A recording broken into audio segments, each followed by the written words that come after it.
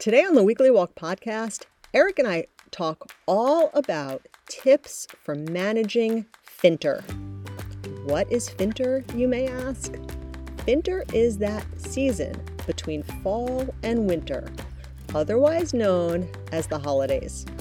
So if tips for managing your holiday stress, your holiday shopping, all the holiday things are something of interest to you, lace up your sneakers and let's get going. Welcome to the Weekly Walk podcast, the perfect podcast to take with you on a 30-minute walk. I'm Joyce, the pack leader here at 99 Walks, and each week my husband and co-founder Eric and I explore tools, tactics, research, and random stories to help you keep moving forward and creating a life you love. Hey Eric. Hey Joyce. Do you know what time of year it is? Yes. What time is it? It's Finter. What in the world is Finter? Is that like Dinch? Yes, it's that spot right between fall and winter. Like the leaves are down, but it's not really that cold, and there's no snow on the ground in most places, particularly where we are. So it's sort of like Finter. It's a little too chilly to be fall, but it's not quite winter. I went for a walk today, and it was warm. It was too warm. I was dressed for winter, and I was too warm. I should have dressed for Finter. That's it. You should have dressed for Finter. Huh. All right. Finter. Look it up in the dictionary. I think you just made up a new word. The time between fall and winter. Finter. Finter. Totally works for me. I think so. How long does Finter generally last, do you think? It's like a month. It's like 3 to 4 weeks. Does Finter coincide with anything else?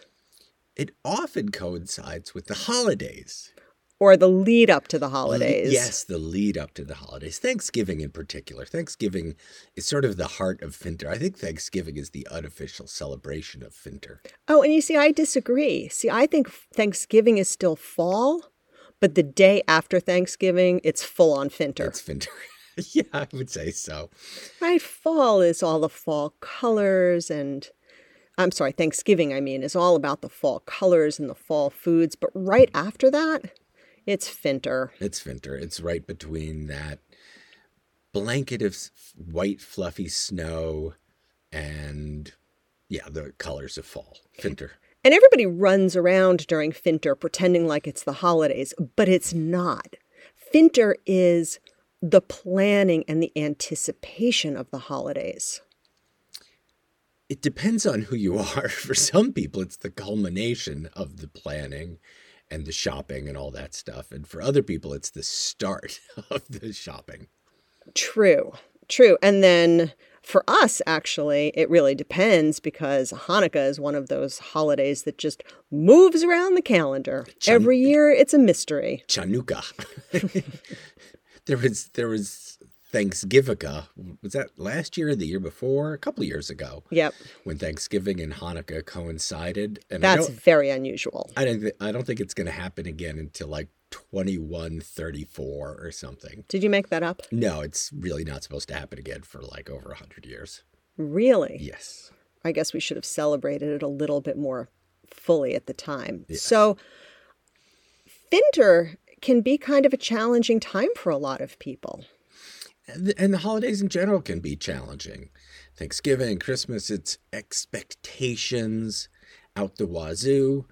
And you get seasonal affective, and sometimes we're super happy, and sometimes we're blue, and it's all rolled up into this Finter holiday season. I agree. And I think adding to that, from when we go out into the world, it's like you're just smacked in the face over and over again with so much manufactured joy that you're supposed to, every time I walk into a store during Finter, what is on the radio or on the music, the muzak? The most wonderful time of the year. How can you not roll into the holidays with all of these outsized expectations about what it's supposed to look like and be like? And the perfect Christmas tree, right? the perfect everything. Yes. Yeah. It's a lot of pressure. And then add to that, how about all of the people who don't celebrate Christmas? I mean, talk about being left out of like the cultural norm. Yeah. When I was a kid growing up, I was often one of the only Jewish kids, and I was like completely left out. Yeah, well, I grew up in a Jewish town, so You- that was okay with me. But everybody I grew up with traveled over Christmas, so there was that piece of it too. yeah. So the holidays are complicated. All right. So how can we best not just survive, but thrive through Finter and the holidays? Well, fortunately, there are a lot of good holiday movies. So one solution is take to your bed and just binge watch all the stuff until it's over. How about that plan? What's your favorite holiday movie?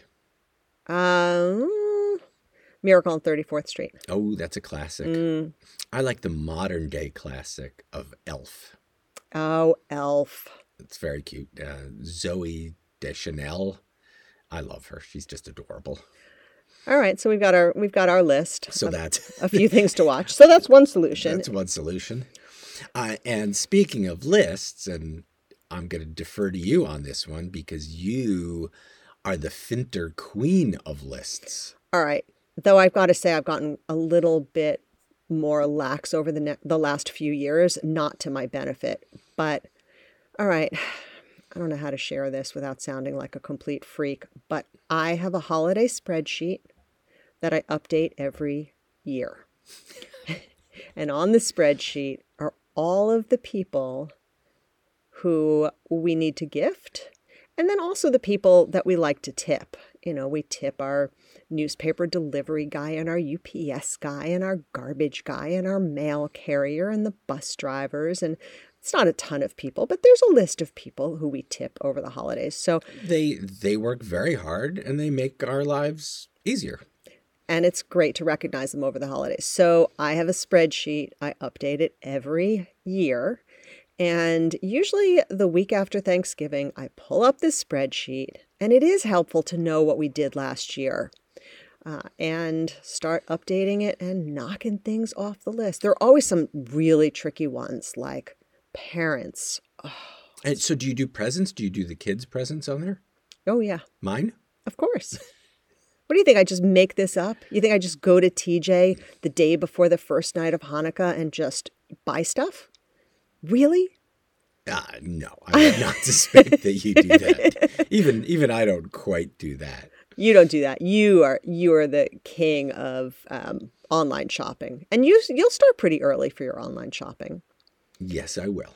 But keeping track of things really does. So the two things as for about gifting and tipping is keeping track of it year after year, which sounds really freakish, and you honestly feel like, really, am I going to remember this in a year? But you are. So create your spreadsheet, put everybody on it. You're going to remember the spreadsheet. You're not going to remember what you gave people. Right, That's exactly. sort of the point. And you can be consistent, and it just makes it's less decision fatigue, right? 100%. And it's less decision fatigue. And, I'd hate to be that person who one year I did X and then the next year I did something completely out of line, unless, of course, if financial conditions change or circumstances change or whatever it is. But generally, I like to be sort of consistent. All right, so start early, make a list, and include everything on the list. All right. That's my first thing. All right. My first thing is to just abandon perfection, right? We think we're going to have this perfect Christmas meal, Hanukkah meal, whatever you're going to have, and the family's going to come and everybody's going to sing and it's just going to be perfect. And you know what? Life happens. So you just sort of need to give up on this whole notion of perfection. And I'm not saying phone it in, but don't worry when the little things go wrong, right? There's bridezillas. Are there like holiday zillas? There needs to be a word for that. But Halazilla? Halazilla? Halazilla. Halazillas. Don't be a halazilla. I don't know. You telling me that I should surrender my vision for the perfect New Year's Day brunch? Perfect. The glasses are clinking and people are celebrating and everybody looks fabulous and everybody shows up on time and the food is perfect. No? No, because you're going to forget to put the vegetables in the oven on time, right? Probably. And chances are pretty good. Or I'll either forget or I'll overcook the frittata. And you know what? No one's going to notice. You know what the thing about that is? We have hosted so many dinners and brunches and barbecues and parties and all of the things.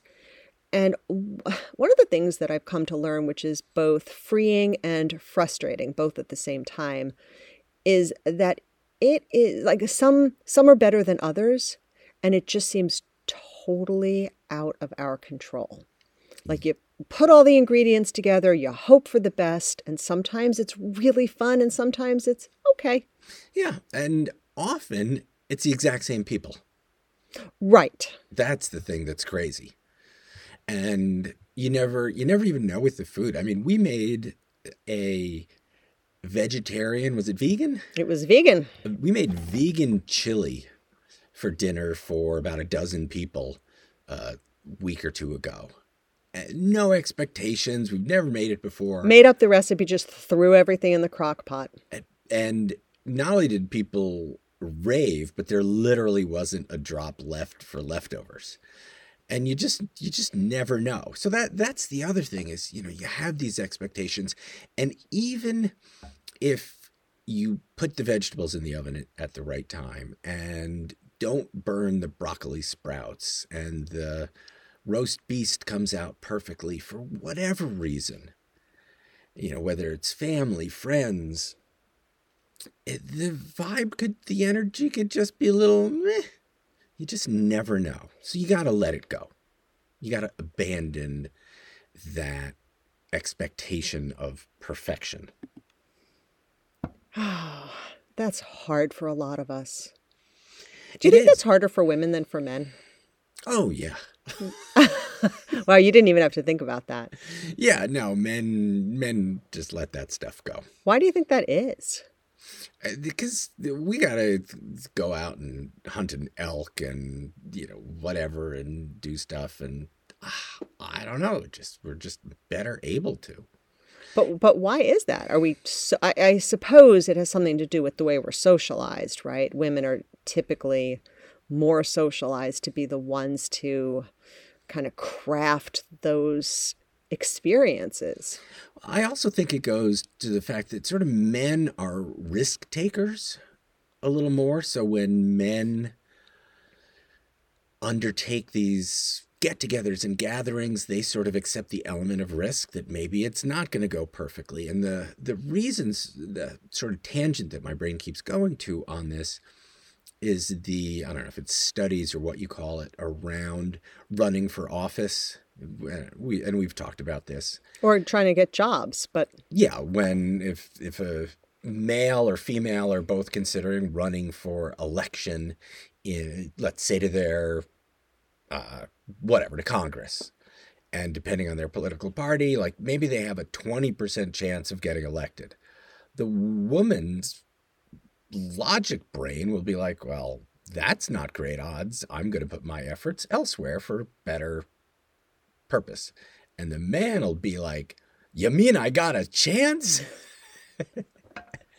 And will run for office. And they've studied this stuff. They've studied similar with respect to jobs. If a woman doesn't feel, the research shows that if a woman doesn't feel that she is fully and completely qualified for a position, she won't raise her hand for it. When men are like, I'm close enough.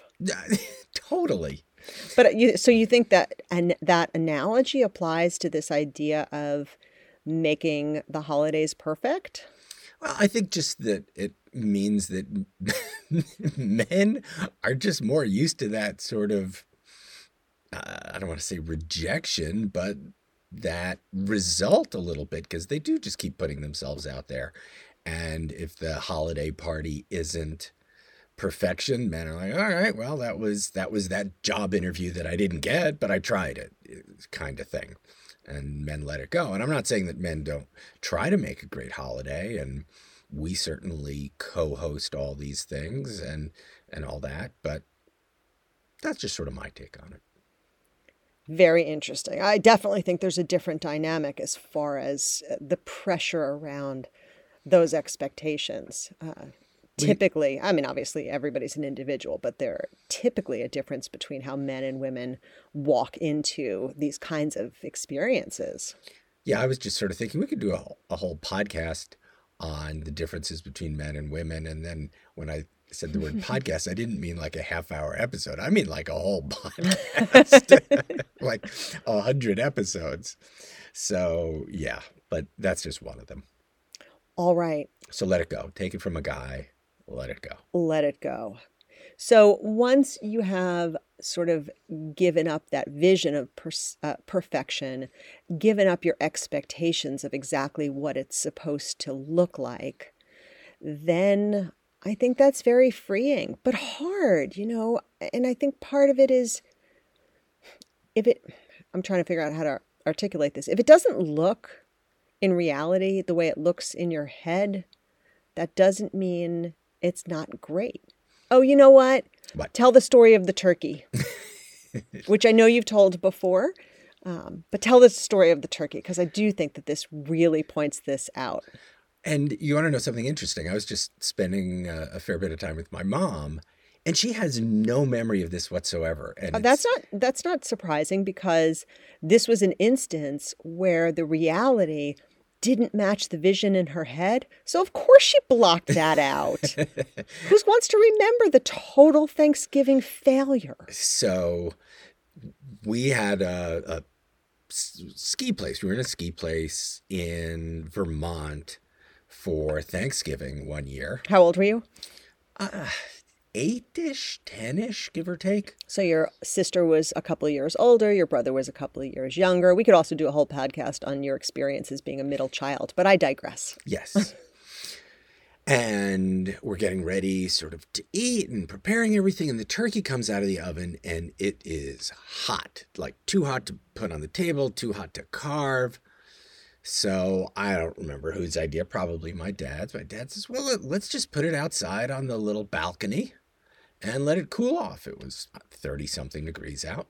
So take the turkey out with the oven mitts and the big thing and put it in on the balcony and go back to preparing the mashed potatoes and the stuffing, and return around 10 minutes later. And the turkey is a black whirling dervish of activity with what must be a half dozen crows pecking and eating this turkey into disgustingness. So that was the Thanksgiving. We had pizza for dinner because the pizzeria was the only place open that Thanksgiving Eve. So we ordered like 3 pizzas and pizza, stuffing, mashed potatoes, gravy, etc., etc. So here is an example of a Thanksgiving dinner that certainly did not match your mother. I can speak for your mother. And certainly didn't match your father's expectations either. And yet, every time you tell that story, which you do, with some, from time to time, it's kind of a story in your repertoire, you always laugh about it. And you describe it with so much rich detail that it's clearly something that's been sort of seared in your mind. Seared into my memory. Exactly. Roasted into my memory. Because as, was it Lisa Quinn? She spoke at one of our events once, right? Wrote a book. She said, memories are messy. Making memories. Making memories is messy. Yes. Memories can be messy, but making memories. Right. So that process of making memories, those are the things that we remember. Yeah. It's like, you're not going to say, do you remember that Christmas where well, maybe you will, maybe you would, but remember that Thanksgiving or that Christmas where everything went perfect the whole time? Like, I sort of feel like that's not going to make a memory. But the memory where little Timmy jumped on the table, put a plate on his head, and started singing Santa Claus is going to make a memory. So, and the sort of the thing about that is you can't manufacture those things either. You can't manufacture the messy memories necessarily, because it's those magical, unexpected moments that only arise if we let go of trying to control every element of it when things happen. So a little bit of hope for the best, sort of plan for the worst a little bit, or just do what you can and let the small stuff go, because the turkey being eaten by crows in the grand scheme of things, that's the small stuff, right? I don't know. Is that the small stuff? It certainly is now. Right. 40 some years later, yes, or 50 some years later, that is a small thing and a fun little story. And interesting, actually, that your mother doesn't remember it at all. Not, Have you ever discussed it with your sister? Or your brother? But maybe I'll have to ask my sister next time I talk to her. So the next thing on the list of things to think about is the importance, and we talk about this a lot, so we'll just kind of throw it out there, but the importance of being willing to take some time for yourself. So those of you who are hosting for the holidays, those of you who are feeling pressured to make the holidays fantastic, be sure that you're doing a little bit for you, like it's your holiday too. And if you want to crawl under the covers and binge watch classic black and white holiday movies, I say do it. Yeah, a little bit of, I'm going to cover my throat. Put your oxygen mask on first. Oh, God, no. But if you do take care of yourself, you can take care of everyone else a little better. Well, okay, yes, there is truth to that. But one of the reasons I always push back on that, aside from the fact that it's such an horribly overused, cliched metaphor, is you shouldn't just take care of yourself so that you can better take care of other people. You should take care of yourself because you deserve to take care of yourself. You deserve to be taken care of. So this whole idea of do it just so that you're stronger, so that you have more to give, there's truth to that and there's value to that. But don't people just deserve to do stuff for themselves because they deserve to do stuff for themselves and feel good and be happy? Yeah, but you know what I'm doing here? What? I'm putting the broccoli in the brownie. Because there are some people that won't. There are some people that just won't do it. They won't just take the time for themselves, whatever it is. Sitting in the windowsill with a cup of Nescafe and a book, they won't do it. But if you use put your oxygen mask first on horrible saying and sort of trick them, it's like putting broccolis in the brownie. So I think that's sort of where I was going with that. Yeah, absolutely fair. If you have to tell yourself that the only reason you're going to do something good for yourself is because it's going to enable you to be a better partner, parent, grandparent, neighbor, friend, host, all of the things, then okay, if that's the only way, I think that's a fair analogy. We're putting the broccoli in the brownie. There we go. So let's talk for a minute about the holiday blues. Let's. Do you get the blues around the holidays?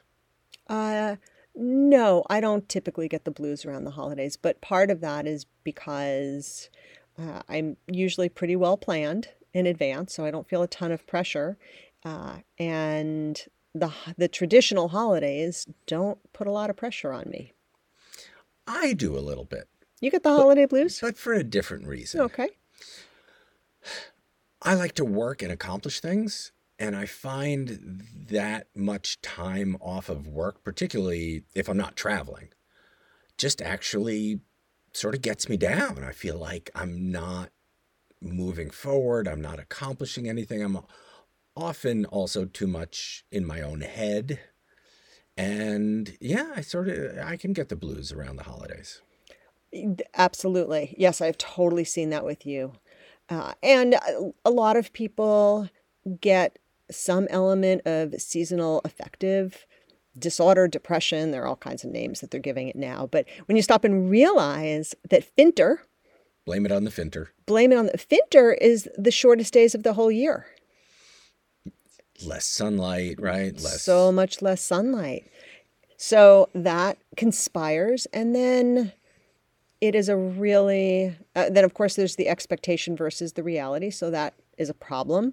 And then for a lot of people, the holidays are sentimental and nostalgic. And it's a time to really reflect on what you've lost, what you don't have. You know, I have good friends who are heading into their first holiday season following the loss of our friend Allison and her family, her husband, her 4 kids. This is their first holiday without her. And I can't imagine how challenging that's going to be. So all of those things kind of coming together. So one thing I think about, something I've been thinking about a lot lately, is wrapping my head around the idea that 2 things can be true at the same time. Okay. Which 2 things? So you can be simultaneously joyful around the holidays and heartbroken. You can be both of those things at the same time. You can make space for both of those things at the same time. And feeling one doesn't necessarily have to completely obliterate the other. Isn't that complicated? That is complicated, and probably those things are sort of going to flip-flop around depending on the day, depending on the situation, depending on what's going on, right? When you're surrounded by friends and family and distraction, you're maybe less likely to feel blue. And I mean, maybe I'm just speaking about myself. Yeah, no, not exactly. So like what I'm trying to wrap my head around lately is that the idea that you can feel both of those things at the same time. It's not about flip-flopping. Oh, at the exact same moment? Yes. Oh, I feel those things often at the same time. Totally. That's the point. And I don't think we talk about that enough. I think we talk about the fact that you're either happy or sad. And I'm actually starting to realize that I think you can be happy and sad. Sappy? I don't think that's what that means. I don't think that's what that means. But I totally get that. So making space for your feelings and not believing, not telling yourself that it's the most wonderful time of the year. So every moment during Finter, cruising through New Year's, you are supposed to feel happy. And right, and that's that expectation of happiness and joyfulness and all that stuff.